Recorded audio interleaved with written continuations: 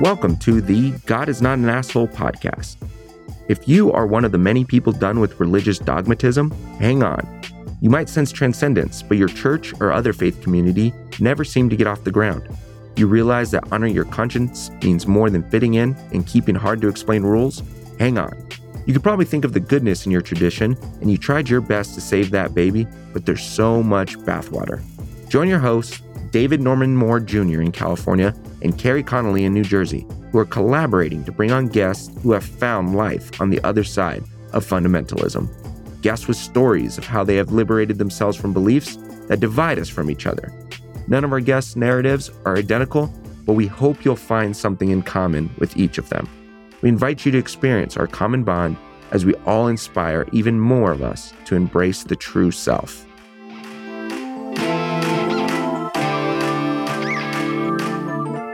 My last day attending church, aside from the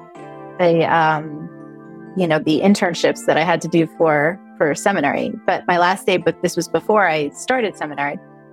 My last day in church was the week after the 2016 election. And the reason that it was my last day was because of the middle of the line, moderate road that was taken by church leadership that I felt was lukewarm when it comes to justice. It was a very much there are good people on both sides kind of thing. It talked. Obviously the speaker was somebody who is pro-life, which I really call him pro-birther, not pro-life, because you can't be pro-life and ban abortions outright. It makes no insert curse word sense. It just doesn't. It makes me so angry. And the way that whole issue has been commandeered by the Christian right is ridiculous. It wasn't always that way, by the way. It's total political play. This idea that there could be both, like that there was no stand for actual justice. There was no stand for the love of Christ, because the love of Christ is justice oriented. You cannot deny that. I cannot see how anybody could deny that Christ, Jesus, that the Jesus of Nazareth who walked this earth did not stand for justice and inclusion, whether he did it silently or whether he did it flipping tables over. Both times it was on the side of justice for the marginalized and for the oppressed. And that's why he was lynched by agents of the state. And so I could no longer attend an institution that would be so lukewarm. And I didn't think I would find place in church again. And to be honest, I haven't really found church. Found a place where I can be in church. Yeah. It's much more in community and communion with people who are like-minded, justice-oriented, and deeply spiritual. And so this kind of got it was ignited in 2016 after the election. Yeah. Interesting.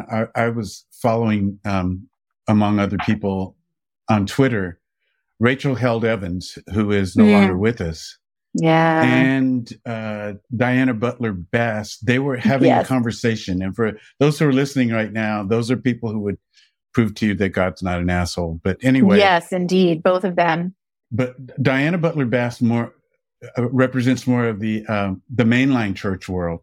Mm-hmm. And Rachel Held Evans was kind of birthed by the evangelical church world. And so their constituencies were a little different, are a little different.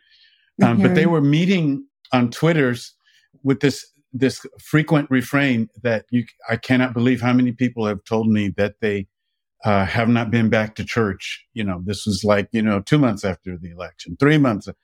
And they were both saying this. And I didn't get any traction with this, but I replied to them. I said, I can believe it because Black folks have been trying to tell y'all all of this time that it's not real. What you are doing is not real. Indeed, indeed. Oh my goodness. I can't even begin to tell you some of the stories from that I have heard and seen and experienced in white church when it comes to the double talk that will give to anti-racism efforts, right? The ways in which we really don't want to put our money where our mouth is, or our bodies where our mouths are. You know, like we really love to slow the process down as much as humanly possible in so many ways. Deaths by committee, you know, dotting every I and before allowing something to move forward. It's kind of fascinating. I have to say, this is really funny though, little aside and another personal little story about Diana. I have a personal thing. I've met her a few times. Diana She would Butler not Bass. know. Yes, she would not know who I was. I've met her a few times, but she would never know who I was. But she is very good friends with a very dear friend of mine. And his name is Mason. And we're going to have Mason on here because he's an amazing podcaster. What's Mason's last name? Menenga. You've met him as well. He was in the Okay. class. Yeah. So he's like rock star famous on Twitter. So I always tease him. He's my Twitter famous friend. He's got like 27,000 followers, and he has slept on my couch. So, you know, just saying, Mason. But Mason is, I should probably not put all of his business out in the world, but he's having some exciting things happen to him. I'll just put it that way. And, you know, Diana, he and Diana were having coffee, and she's like, well, you know, Mason, I am like your spiritual mom. So I better be first in line to get this news. And I'm like, first get in line, lady, get in line. Mason's got some other people he's got to talk to before he calls you when the good things happen to him. So, but yeah, Mason is another person who has gone through some major deconstruction. And I think that as we move into how we're going to approach this topic moving forward, one of the things that we really want to do is we want to have conversations and interviews with people like Mason, people like Matthew Paul Turner, other people who have gone through their own deconstruction process and come out with a vibrant, on the other side, with a vibrant, viable faith that brings them joy and supports them in all of the ways that supports their full authenticity, the fullest expression of their authentic selves, right? In beautiful ways. And I think one of the most beautiful things that I remember in my seminary experience, because so many of us were going through this deconstruction process. And one of our professors, her name is Helene, she said, I know that the deconstruction process is really hard. And when you get to the bottom of it, it can feel really, really like a place of real deep grief and loss. But once you get there, keep going. Don't stop at deconstruction, right? She said, keep going and rebuild. Find the new faith, because faith, deconstruction is not and the antithesis of faith. It is an act of faith to question and to wrestle with. It is an act of faith, and I think that's Colby Martin who said that recently, and he's another one we need to have on here. Colby Martin says, this is faith is or deconstruction is an act of faith. It's saying, I believe in this. I want to stop believing that God is an asshole and start believing that God is good. How do I get there? How do we get there? Well, how do we get there? I think that one of the things that you said earlier kind of, points us in that direction. It's a realization that it became very poignant for you when you were 3 years old. It's a lifelong experience. It is indeed, but it has to. It needs religion to keep it suppressed. These intuitions, these sensitivities that we, they are crushed out of us, and so we have to give place to them. We have to give space to them, which is, you were talking about earlier today. You had a great time in meditation. We really need to learn to practice solitude, to approve of the voice that we are, the internal us. To approve of that. If you're never listening to that person, by implication, you're saying that person's not worth listening to. Right. But the more you listen, you're wait. Say that again. Hold on. Say that again. What did you just say? If we're not paying attention. If you're not paying attention to the voice that you are, and you keep repressing it, then you're assigning a value to it. You're saying that this person is not worth listening to. Ooh, when in that's fact good. that person is supremely worth listening to. Yes. And that's why we are here. That's what this is about. That's what this podcast is. It's about elevating people's own consciences. Yes. Yes. I love that. So another really beautiful moment in my seminary experience that I had was Doug had us meet with a rabbi who he taught us, and I wish I could remember his name. I don't. I have to give credit. It's really important to give credit. So I'll try to find my notes. I don't know where they are, but I'll try. But this guy said, the text that says, that is translated from the Hebrew scriptures as I am that I am, right? Where God identifies God's self, right? And says, I am that I am. He says that is actually a really horrible translation. And the actual Hebrew in that text cannot actually, there is no direct literal translation. It has its own meaning. But a much closer translation would be, I will become all that I have yet to become, or I will be all that I have yet to become, which rather than pointing to a static God that never changes, God is actually becoming. That the very nature of God is becoming, right? Which leads me to think about process theology, which talks about a God that is not all powerful and omnipotent and always knows exactly what's going to happen, which leads you down the road to predestination, which is a very dicey road to think about. And God can't be good in that situation. Exactly. God can only be stubborn. Exactly. And an asshole in that situation, right? But rather in process theology talks about a God that is always offering us the best possible invitation in whatever situation we find ourselves in. And he's called that holy lore, right? So in any situation I'm in, whatever my circumstances, I am always being offered the best possible choice to make. And I can choose to make a different one. And guess what? God's going to meet me there with the next best possible choice, right? I'm always being offered the best possible choice with the presence of God, right? And I think that's such a beautiful way, and a beautifully different way to think about the divine than what so much of evangelical offers us, And so those are some of the topics that we're hoping to dive into more deeply. So everybody, we are Carrie Connolly and David Moore, and this is God is Not an Asshole. And we are delighted to report to you the veracity of our claim and how enthusiastic we are about all of this. And I'm so delighted I told Carrie some weeks ago, I said, by getting her to offer to do this, I said, I feel like, when a baseball player gets called up to the majors and their first at bat, they hit a grand slam. Oh my gosh. I feel so honored to be here. This is incredible. I'm so excited to have these conversations. I love talking about this stuff. And I appreciate the privilege here, Carrie, and this is very profound for me, to invite you again to be a part of a movement in this respect. We talked about how this deconstruction, this healing thing that's going on, people coming into contact with themselves, encountering themselves, especially over the past few years, and making what otherwise would have been unthinkable decisions with their lives, but they're recognizing their accountability to their own selves. But there's another movement that I am honored to be a part of. I was born in 1954, the same year that Oprah was born, the same year that Denzel was born, the same year that Condoleezza was born. The only difference is that I have a last name.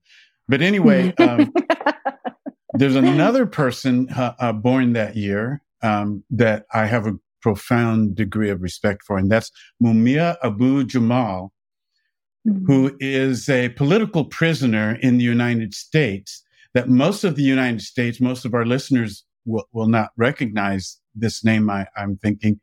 But Mumia Abu-Jamal has spent most of his adult life in prison. His wife died just a couple of months ago. And it's so amazing to me how we are able to keep knowledge of him from the public as a society when he is the only person that Paris has made an honorary citizen besides Pablo Picasso. Mumia Abu-Jamal is an honorary citizen of, and they've named a boulevard after him. And so Parisians know about him, the French know about him, but here in the States we don't. But anyway, he was born the same year, 1954. And 1954 is the year of Brown v. Board of Education, which essentially renewed a movement for righteousness in this country. And I feel like I am part of that movement and I'm a product of the movement. You know, I share so much with those famous people that I mentioned earlier, in that our parents or our grandparents were part of the Great Migration, leaving the South. You know, Denzel's family in New York, Oprah in Chicago, right? Chicago, yeah, and Condoleezza's family went to Colorado, and my parents came to California. So they all came from someplace in the South and relocated as part of the Great Migration. And it just brought a spiritual release, I think, to our country. Brown, you know, I have the greatest respect for Thurgood Marshall and, you know, what he did in order to bring about Brown v. Board of Education, which did not change everything, but it changed it inside.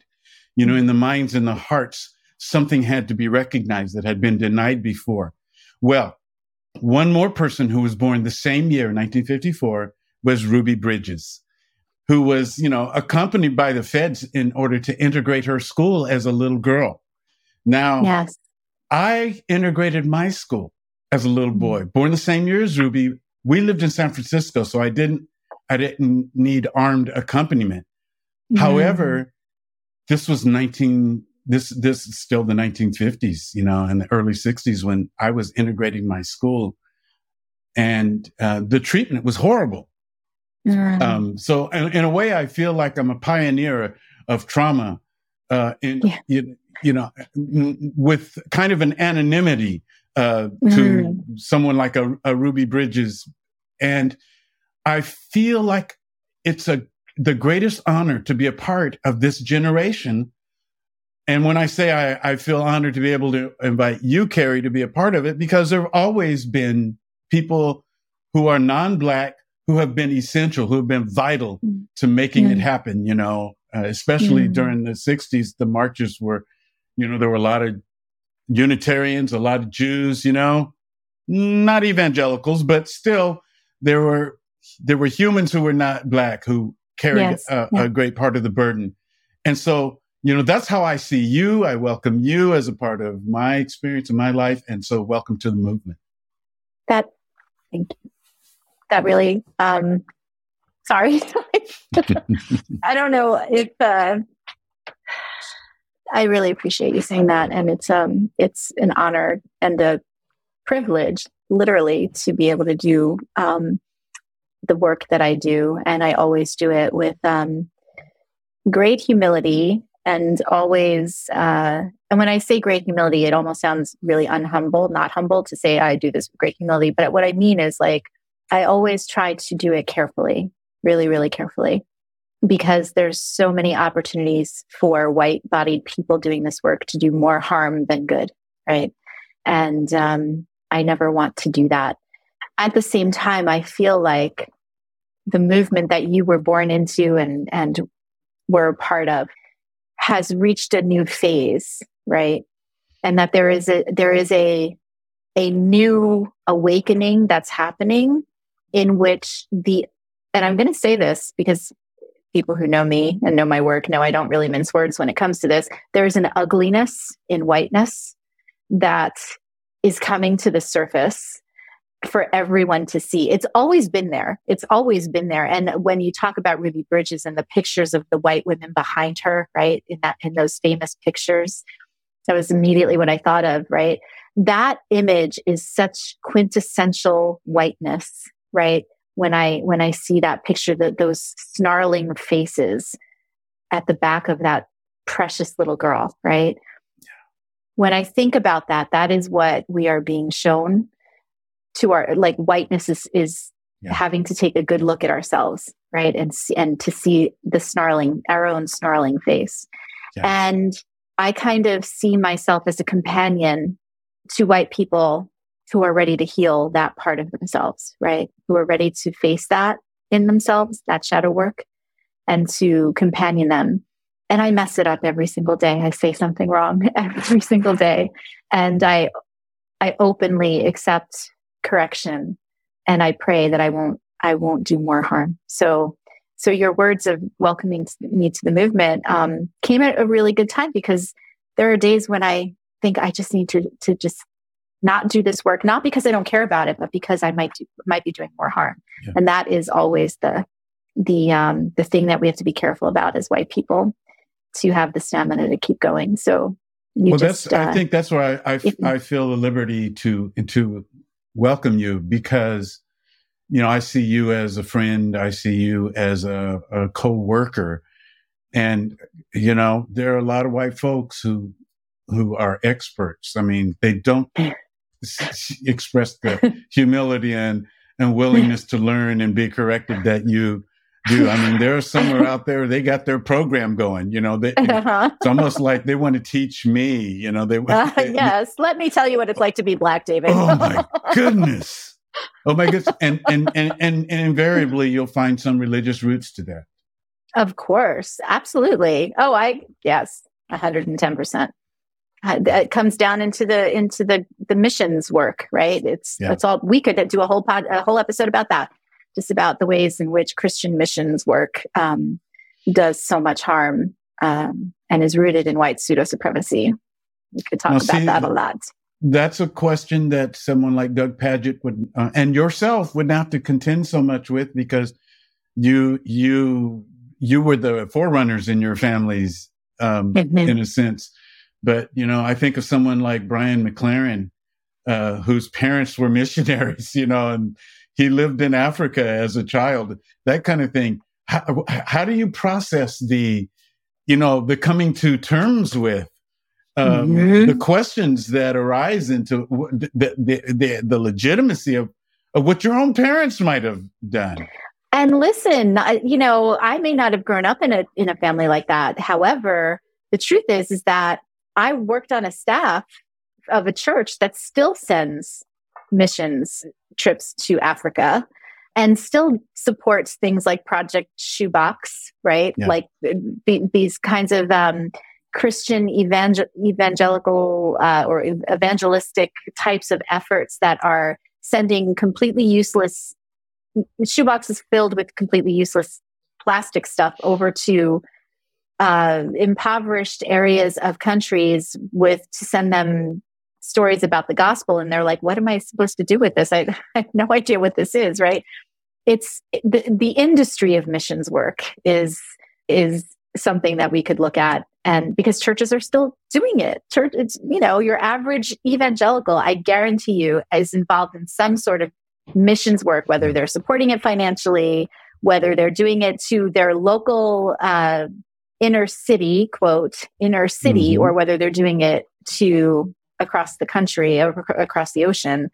That kind of stuff is still happening. So it's very my understanding of the people who are the recipients of that kind of largesse, if you want to call it that, would prefer other things. Yeah. And the things that they want are not necessarily things, but correct. They are the religious equivalent of Super Bowl jerseys from the losing team. Those things get things get shipped off to countries, where because there's no use for them. Yes, exactly. And that's the kind of thing that that people in the global South get from, and it doesn't mean that nothing good is ever given. It's just that there's this lack of recognition of the dignity of the recipients, that they're not just recipients because they're poor, they have been mistreated and excluded on a systemic and global scale. Yes. And so they deserve this. You're not giving them a gift. You're paying them back. Yes, a small, tiny portion of the resources that we raped and pillaged their land for. Yes, lots of. So this is a little bit of a sampling of some of the conversations that we're going to have between the two of us, and hopefully with some amazing guests that we've got lined up. So I hope that wets your whistle a little bit to those people who are listening, as far as what we're going to be talking about. And I'm excited. I'm excited to have these conversations. Yeah, for anybody who listens, this is such a treat to us because we are so in awe of you for your survival, for you continuing to ask questions, for you getting knocked down but getting back up, and we're just here not as people who know it all, obviously, but we're here to say that we're here. We're here to be present for you, but we're looking for you to be present for us as well. Yes. I love that. You were your companions on this journey, and you don't have to do it alone. And we're here to ask questions. And hopefully in our show notes and definitely in future episodes, we'll have an email address set up for you that you can send us questions, comments, all of that kind of stuff. We want to hear from you. And we'll catch you on the next episode. Woohoo! Woo! Yay! Thank you so much for being here today. We are people who have left behind performance-based religion and the shame that comes with it. Maybe you have a personal liberation story to tell, and we want to know about it. Please contact us on Twitter at GodIsNotAnAsshole or text 805-703-8393 because the world needs to know that God is not an asshole.